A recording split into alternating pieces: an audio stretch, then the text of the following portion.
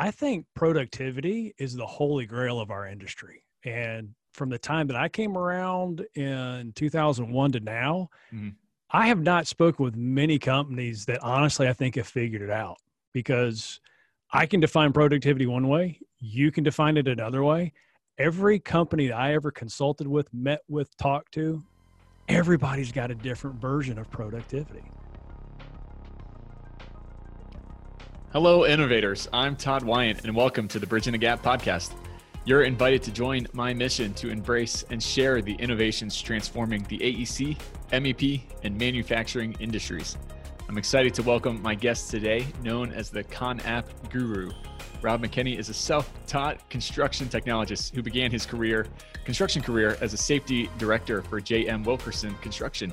Since then, he's had a wide-reaching experience in ConTech, and he's now on a mission to educate the industry about the uses of new apps and technologies on projects. Welcome to the show, Rob.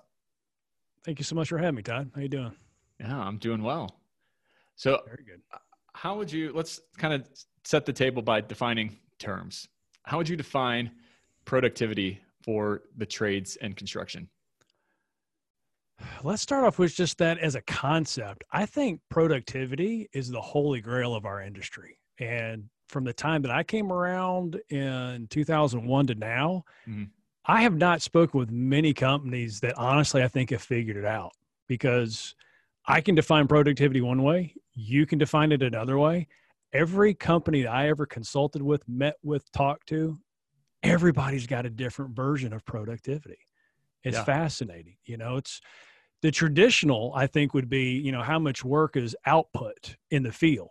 But when you say output and you talk to a mechanical versus electrical versus a plumber, they're all pretty close. But drywall, paint, landscaping, concrete, every trade almost has a completely different idea in their head of how you would define productivity. But at the highest levels, I would think you're trying to measure your throughput of how much work was installed.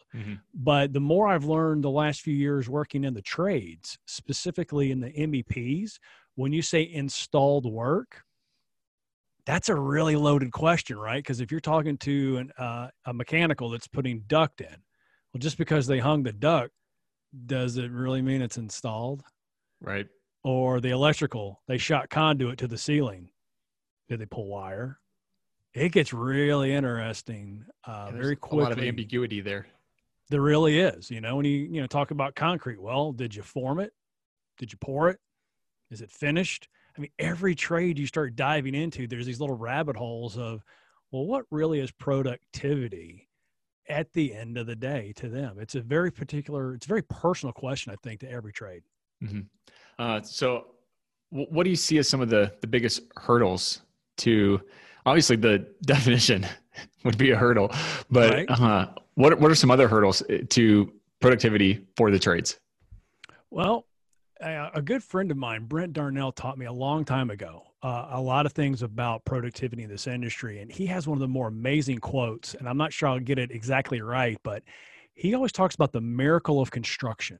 And by that, he's referring to what other industry on the planet thinks that it's a good idea to take a different set of designers with a different set of contractors, with a different set of materials, with a different design on a different location, and think it's all going to go together right the first time. Right. You mean chaos isn't a recipe for success? Maybe controlled chaos, because even if you're building the same product, right? You know, we're down here in Atlanta. Everybody knows the name Chick-fil-A, and they build stores all across the United States.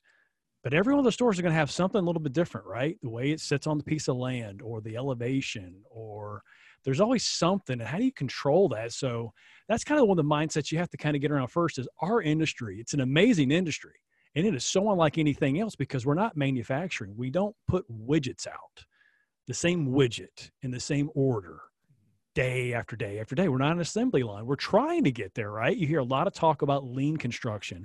We hear a lot of talk of prefabrication, and Josh Bones teaching me about kitting and all these other terms. That's still not the everyday standard, right? So what is it that really is challenging a lot of our trades? Well, let's talk about four main things, really. The first one has always been scheduling. I came from a general contractor, and it was always fascinating for me to sit back and watch of how does the general contractor know how to schedule all the trades. The generalist telling the specialist how to put everything in place. Really? I've always kind of wondered about that.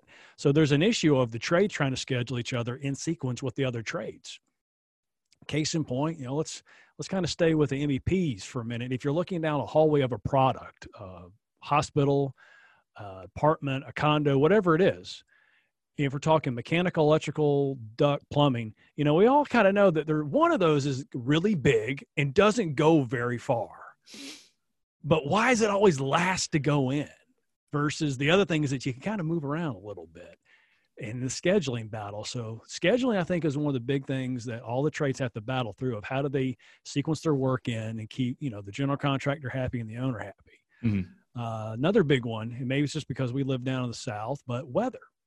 Think about the impact of weather from the beginning of a project when you're out clearing the land or taking down a building. If you're doing something out in the elements, that always really seems to mess with schedules because as best we can, we have these weather predicting systems, but like we were just talking. They're always highly accurate. Oh, yeah. To the nth degree. Right. When's it going to start raining? When's it going to stop raining? And that always seems to be a debate in this industry. Like, how much did it actually rain? Are you pulling your weather report off the zip code, the city, the precise GPS coordinates? I mean, those rain gauges, it's amazing how accurate a rain gauge really can be. Another one, delivery of materials. That's always seems to be such a bottleneck on job sites of everybody wants to deliver everything now. Mm-hmm. I can tell you horror stories of being on job sites and everything shows up literally the same time of, why would you ship 200 bathtubs to a job at one time, along with 200 toilets and 200 sinks? You can't install all of that at one time, let alone how do you offload that much material and utilize the buck hoist? So delivering those materials gets really interesting how to sequence a job. Once you start hearing about lean and some of the newer methodologies, it is possible to sequence it, but generally most jobs unfortunately have one crane, one buck hoist. Maybe you have two, but even there, I mean, it's not easy to bring a lot of material in. Plus, the storing the material, you push things around a job a lot. Right. The last one that I can really see that it has affected a lot of companies is changes the scope. And let's say after we've gone to contract, how many horror stories have we all heard of owners changing their mind? 4 floors up, 8 floors up of they want different things. And that really puts a wrinkle into things for the trades. But I think those would be 4 major ones that we still are struggling with in our industry a lot of how do we schedule right? How do you manage the weather, control your deliveries, and also just changes the scope. Mm-hmm. That's a lot for them to hold on to. So in spite of that, what are some routines that people can put into place to try to tap on this productivity and really enhance it?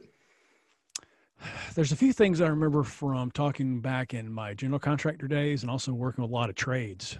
First one, let's just start with pre-planning and really utilize that time before you start a project to make the best plan you can, but with understanding that plan probably is going to change the first day you hit the job, the second week you're on it, the third month, they're going to change, but you have to have a plan in place. Mm-hmm. And specifically really thinking about, I talked about the schedules before of, do you really want to really dial in a detailed 18-month schedule to the minor details versus really having your crews thinking through how to do 2-week look ahead and 4-week look aheads with a lot of planning in there for a couple reasons. First is your manpower. How much crew size do you think you're going to need? And materials. So, focus first on that pre-planning of how you're going to get out to the jobs. The second, and this is part of that holy grail when you're talking about productivity, is why is it such a purple elephant to track the installation of materials? We start tracking anything in this industry, bodies, installed work, people lose their minds for some reason. But you got to know it's been put in place. So whatever the company is, you have to have some kind of metric. It can be per day, it could be per week, or more specifically, depending on what you install. Do you measure it by the linear foot? Do you measure it by the square foot? Do you measure it by pounds, by tons, by pieces?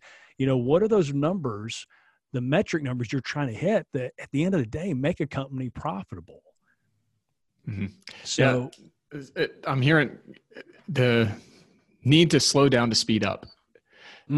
Taking your time on the front side, kind of map it out with the need to be flexible and adapt as changes come up. But the more you can kind of plan out on the front side and really communicate, bring everybody to the table at one time, communicate and plan. Absolutely. Don't forget about your equipment too. That's a huge issue of understanding how much equipment you need on a site. More importantly, where is the equipment? What's the usage? The more we're getting into the IoT, the Internet of Things and connected devices, it's going to get a little bit easier to understand. But I can tell you that back before, using a whiteboard to track where scissors lifts were and aerial lifts and dozers were was really not a smart way to do it. Not a good idea, but there's a lot of things going into productivity, and the companies just got to really think through what is their throughput, what are they trying to measure, and find some new tools. Yeah. So how should people readjust their views and habits in light of what all is going on around us?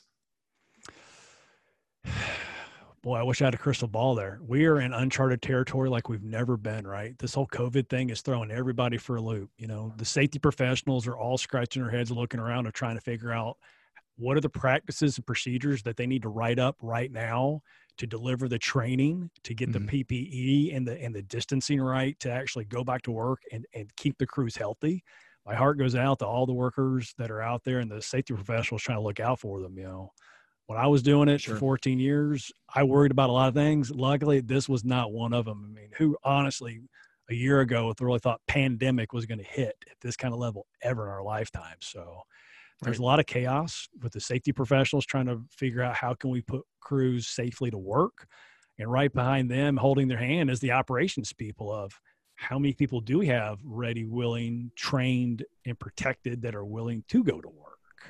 How are they going to get to work? Some of the webinars that I've been watching about the best practices, it's getting just mind-numbing trying to think, the 6-foot rule, for example. How do you maintain 6 feet on a buck hoist to get in and out of a building? How do you maintain 6 feet carpooling with people? Or if you are still taking public transit, what do you do? So the safety people are having to think really hard about how to get crews to work and keep them safe and take them home and not, spread anything. And then the operations people are trying to figure out basically the same question, because, wow, how do you go back now and is there, I don't think there's a tab in P6 or any of the scheduling programs for COVID. It's not float, it's not drift. I mean, it's past a rut row. Yeah. So what are some ways to practically measure productivity to help transform it from just a buzzword?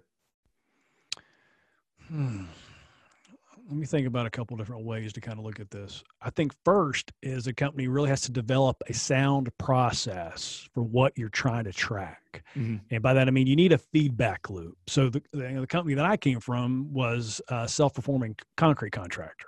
Okay. How do you get the work installation measurements from those foremen in the field to the superintendent in the trailer, back to the project manager at the office, but ultimately feeding it back to your estimator?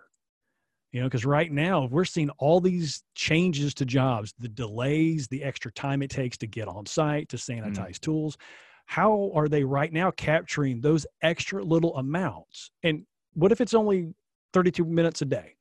That's still 32 minutes a day times 5 days a week. Of how are the foremen feeding that information back to the office to recalculate all those bids going out now?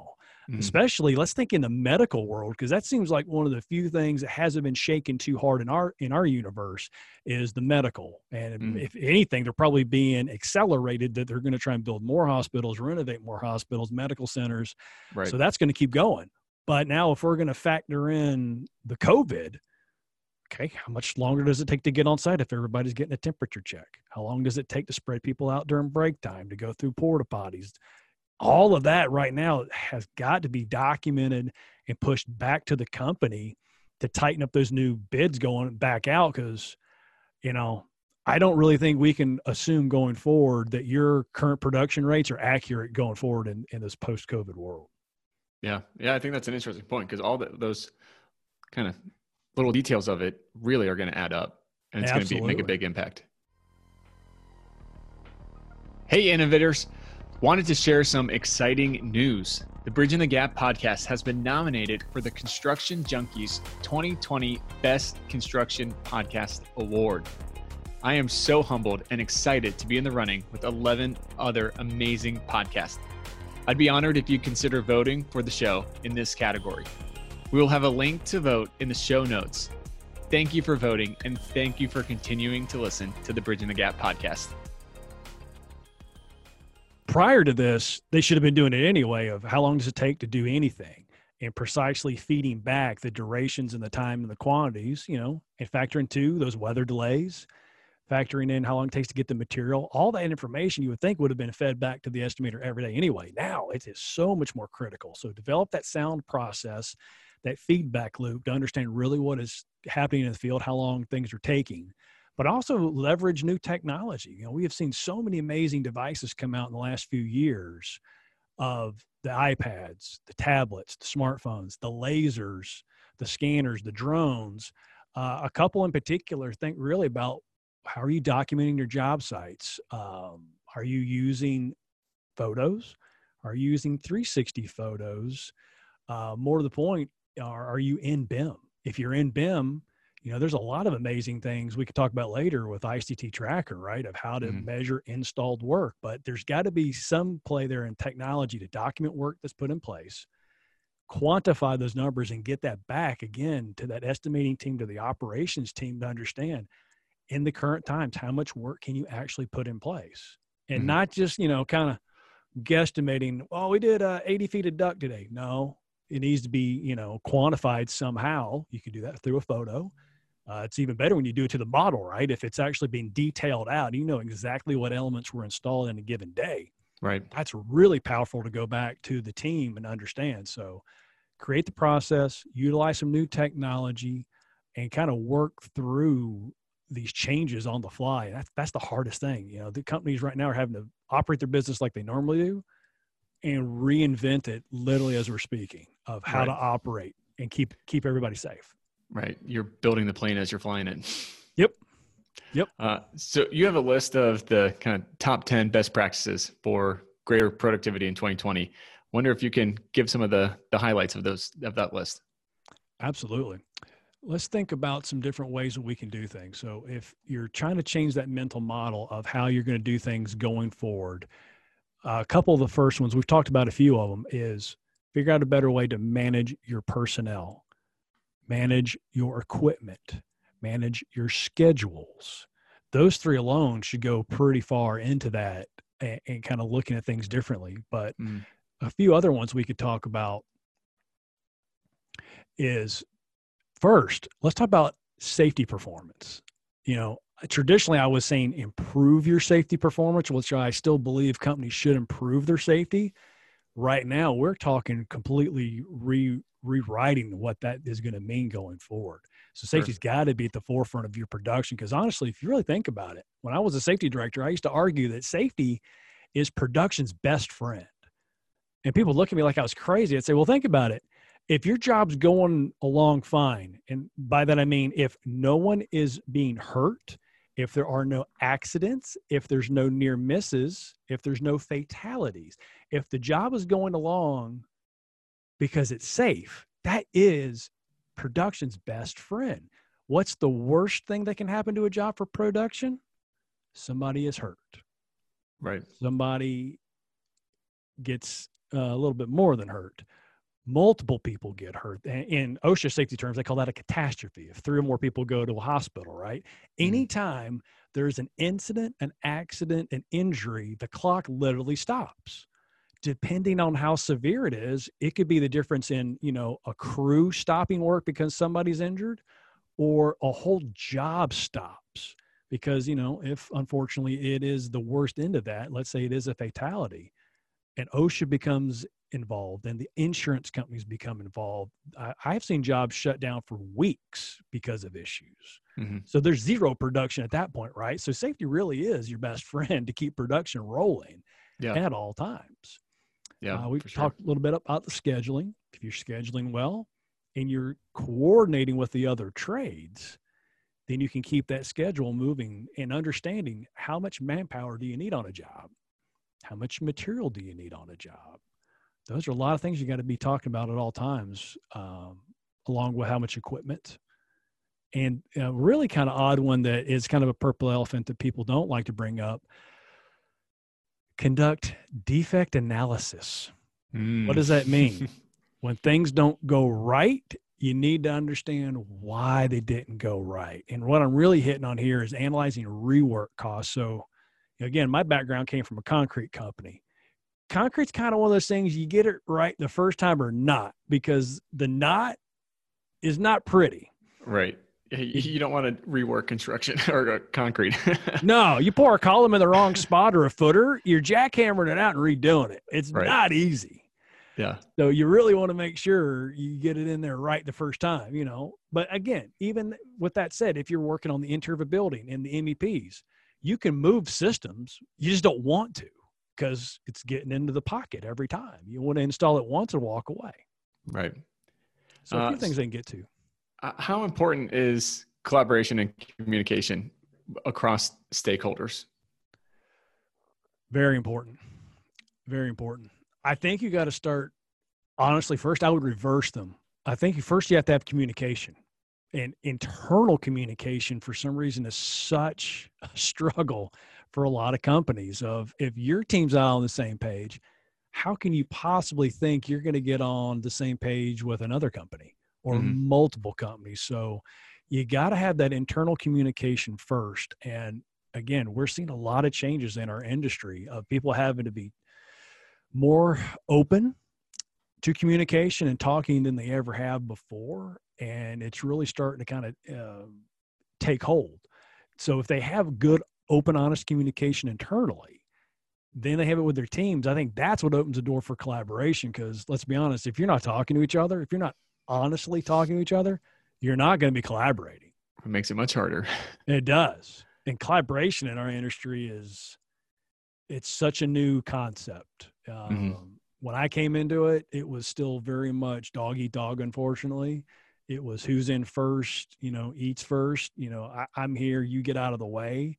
Collaboration, what? No, I'm here to put my work in place. I don't care about yours. And you've seen a lot of changes with lean, some of the different project delivery methods that are coming out now. There's changes happening.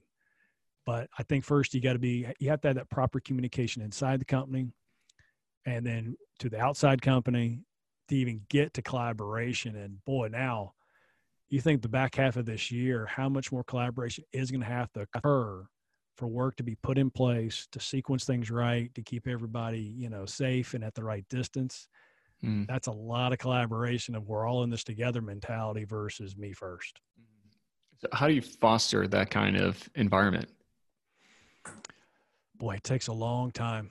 It really comes from the top, right? If the top, the owner, the project management team, that executive team, if they have that mentality and they foster it through their teams, that's where it really starts.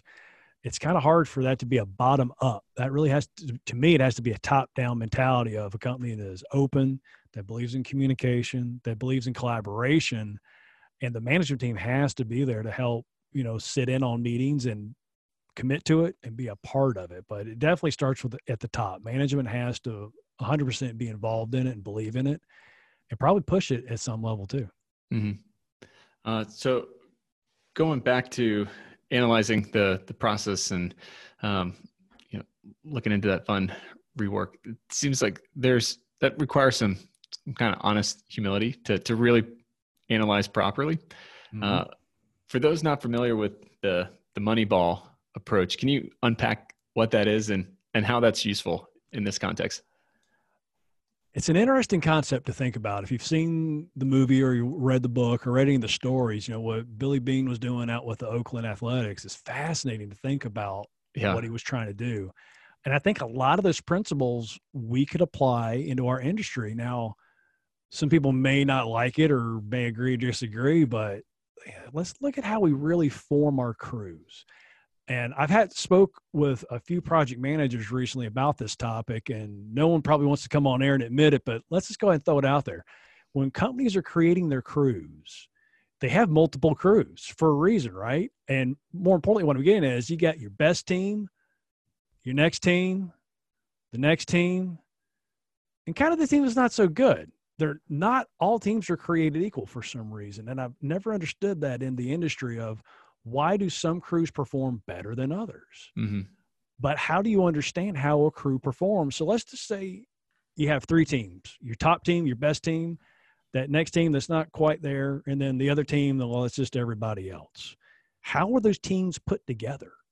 You know, which superintendent or general superintendent or general manager is developing the crews and putting them together? Because for whatever reason, either intentionally or unintentionally, it seems like this happens quite often that, you know, not all teams put together are created equal. They don't all have superstars. Right. Some of them may not even have one. So what are they doing about putting the teams together? Well, let's talk about that labor cost. Now, this does get a little interesting, right? If we're talking union versus open shop, but all teams have a cost. They all have an hourly rate and a burden. You can factor all of that in. Mm-hmm. It's amazing what I've seen some companies put into a number for a superintendent. And I'm talking all the way down to the software they use, the truck they drive around, the insurance cost. I mean, there's a lot of things in that quote overhead number. But they're not always doing that all the way down to, you know, the person running a piece of equipment or carrying sheetrock. So how much labor does it really cost when you look at the individual per hour, when you look at them for the week? Are you really sitting down thinking, how am I organizing these teams the best? Do they all have the right skill set? Do they have the right certifications? You know, it's amazing to think just that one alone, just certifications, right? And let's talk purely safety certifications, where a lot of companies have adopted now where it's a minimum. Every foreman has to have, you know, it used to be a 10-hour. Now I'm thinking it's pretty accepted, a 30-hour minimum level safety training. Mm-hmm. And those are very well documented requirements. But still, a foreman shows up to the job without an OSHA 30-hour. Really? You thought they were just going to, you know, slip through there or not have the right certifications for the crew, for fall protection, for different things? So knowing how much they cost, knowing if they have the right certifications. But then where it gets really hard, and maybe this is where some of the personality comes into it, is reviewing the people's performance. Each person, each crew member, how often are you really looking at the metrics of what they put in place? There's also just some interpersonal dynamics. Not everybody, unfortunately, gets along. Some superintendents don't want to work certain workers for whatever reason. How do you get around that?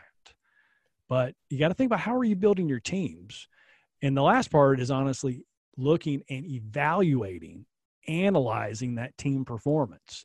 If you really could have all the numbers throughout the year of all the projects that you completed, there's obviously winners and there's not winners. Why are there not winners? What happened on those projects? Was it person related? Was it crew related? Was it owner related? What is happening there, instead of just saying, well, you know, some jobs made money and other jobs didn't? Well, why did the ones make money? Why did the other ones not? You know, what are you studying? What are you digging into to really figure that out? Right. Hard questions. The Bridging the Gap podcast is brought to you by Applied Software. With solutions for the modern project, Applied Software is on a mission to transform industries by empowering clients and championing innovation with real-world expert consultants. Their comprehensive array of solutions for AEC, MEP, and manufacturing has a singular focus, helping you achieve higher performance. With software, training, support, consulting, and custom development, Applied Software has you covered. Visit ASTI.com and let them know we sent you.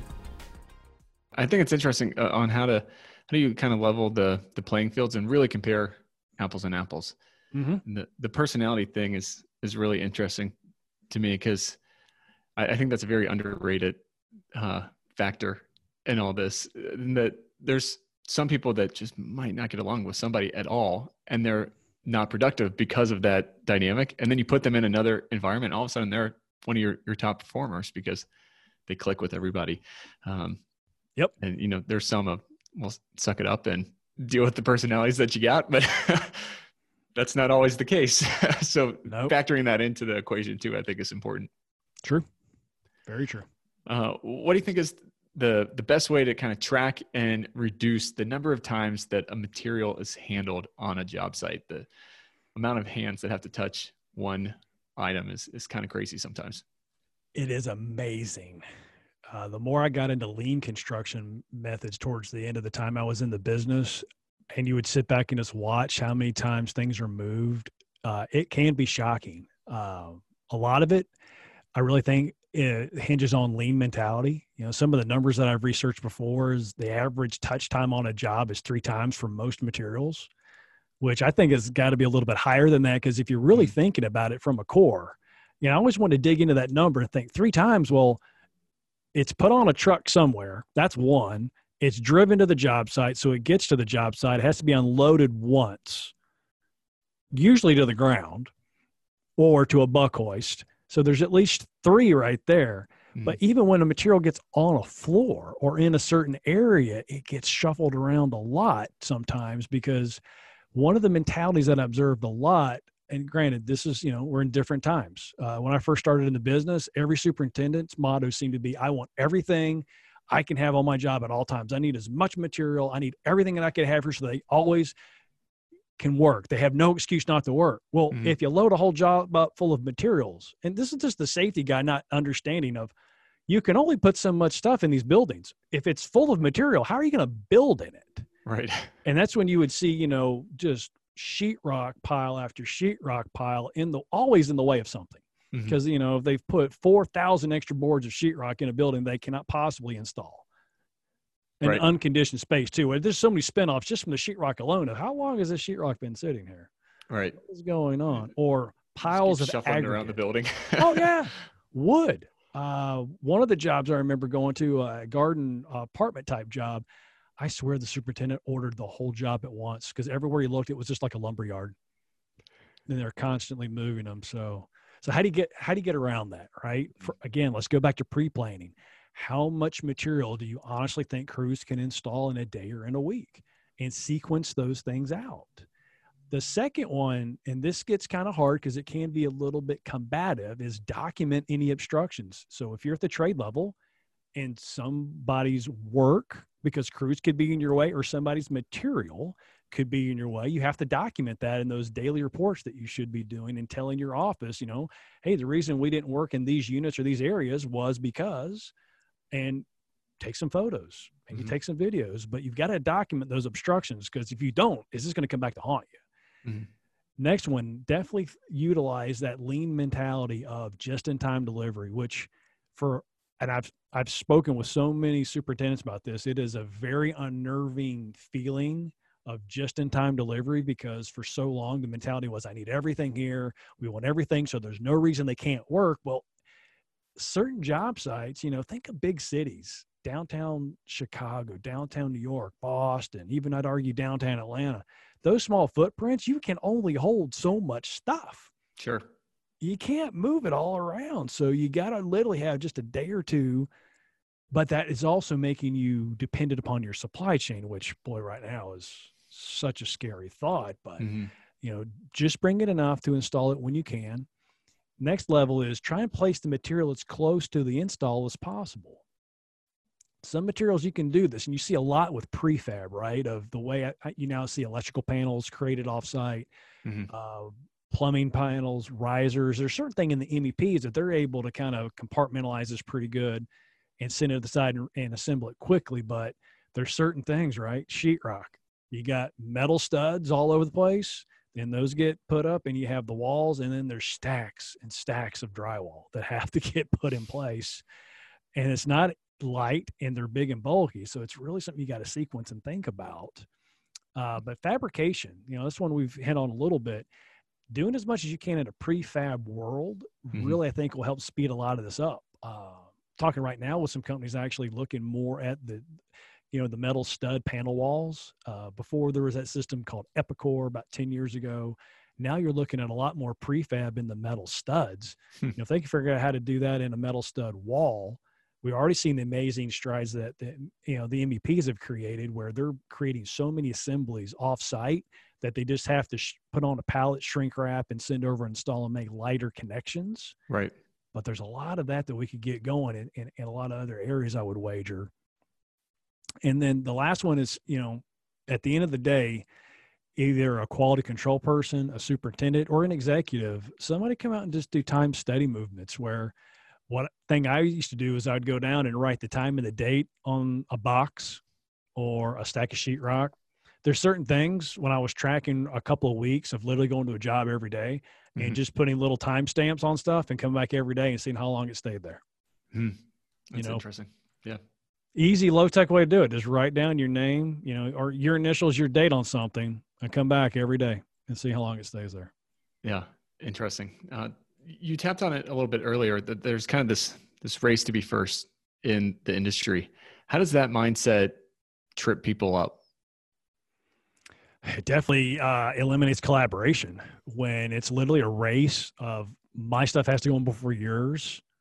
There's no collaboration there. It's all about me. It's not a collaborative environment of trying to understand specifically how in a work element things can go in there. Some things it's still just innately going to be that way, right? A wall has to be built before you can put electrical and plumbing in it. Right. But once that wall is up and it's inspected and you're ready to put things in, it's kind of the chicken and the egg scenario of, what does need to go in first? But that sequencing gets so hard because everybody's wanting to say, I've got mine and I can move on. I've got mine and I can move on. So it really has to be from that top level mentality. And I think past the general contractor, the CM of the owner, really understanding holistically how the product is getting built, whether that's a hospital, a condo, an apartment, a school, they all kind of go together in a certain order, but to get it done right with a quality installation, with a safe installation, there's a lot of, give and take that has to occur to make things happen, because we're at the beginning, we're talking about this miracle of construction, right? We're trying to control chaos. We're this symphony of things going together that don't exactly want to go together sometimes. Got to have that collaboration there for sure. Yeah. So how do you encourage people to get out of their own way?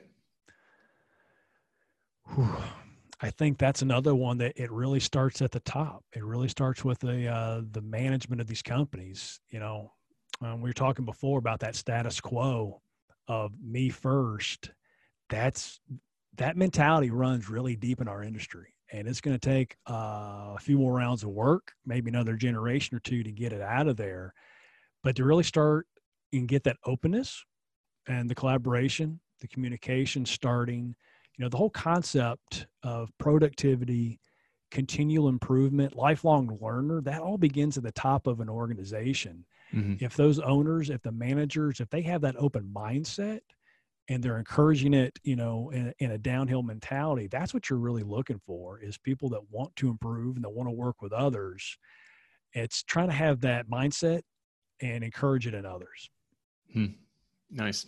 So if you could embrace your inner Thanos and snap your fingers and change the industry in 1 second, what one of the productivity tips would you most want to have adopted?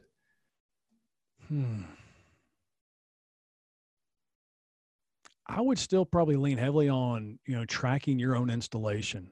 I just don't understand what the pushback is of feeding information back to the company. It just still seems to be such an issue about tracking production, and whether it's at the personal level, the crew level, it's just such an anomaly because honestly, to develop any kind of productivity numbers, you have to know what's been installed, but it seems to be such a teeth pulling exercise in this industry for some reason. Now, granted, there's lots of companies doing it very amazingly. There's lots of organizations pushing it, but as a whole, if we're talking the whole of construction and we're talking commercial, we're talking industrial, we're talking medical, residential, that still just does seem to be the holy grail of chasing productivity. And to get productivity, you have to know what's been installed, honestly knowing what's been installed every single day. Yeah, that's a good one. That's a great one. What are some projects that you're working on that you're really excited about right now? Well, I'm excited to be on the new team that I'm working on. So for those of you that don't know, I work for ICT Tracker, which does amazing thing with your 3D models, specifically with tracking. So right now we're doing a lot of outreach, just talking to companies, trying to understand their processes. And trust me, I hear a lot of interesting conversations of how they track production where, unfortunately the status quo still seems to be, we print out the plans and we use a highlighter and we highlight what has been installed. And then we call the office or they text the office or they send an email. I've mapped out some very interesting ways that some companies are getting that information in. And I've seen some amazing ways that companies are doing it a little bit faster, but that's kind of one of the core missions of understanding how work has been installed and developing really data. And that's one thing we could talk a lot about, right? The difference in information, which is what I would argue is when you highlight a piece of paper and write down you installed 60 feet, that's information. That's not usable data. And that's what we're trying to work on with the ICT Tracker app is developing data that companies can analyze and build off of to make better decisions going forward. Nice. So how do people get in touch with you or find out more about ICT Tracker? Well, we have a nice website. If you want to go to icttracker.com, or if you want to talk to me directly, you can send me an email at robert@icttracker.com. You can also find me on social media. My handle is @ConAppGuru. I'm not too hard to find. I'm on most of your major platforms. So LinkedIn, Twitter, Facebook, Instagram. I kind of limit to those. There's a few other ones that not quite the right fit, but also if you want to give me a call, number's 404-640-2549. Love to talk to anybody anytime to help you out. Awesome. Well, thanks so much for coming on and talking all things productivity today. Absolutely. Thank you for the opportunity. Of course. Yeah. And thank you to all those listening. If you are interested in learning any more, you can obviously visit ICT Tracker's website, or you can reach out to our sponsor, Applied Software, at ASTI.com for more information. You can listen to this podcast anytime by simply going to Apple Podcasts, Spotify, wherever you listen to podcasts. Also, be sure to check out our website, bridgingthegappod.com. Until next time, I'm Todd Wyant, thanking you for joining us on the Bridging the Gap podcast. Keep innovating. Thanks for listening to the Bridging the Gap podcast. Enjoyed the episode? Leave us a rating or review while sharing with your friends and coworkers. I'd love to hear from you. Send me a LinkedIn request or follow our LinkedIn page and let me know if there's a topic you'd like to hear. You can listen to us on Apple Podcasts, Spotify, or wherever you listen to podcasts. Thanks for listening. Bridging the Gap is directed by Todd Wyant, produced by Alyssa Chartier, edited and produced by Eric Daniel. Bridging the Gap is an Applied Software production. Copyright Applied Software 2020.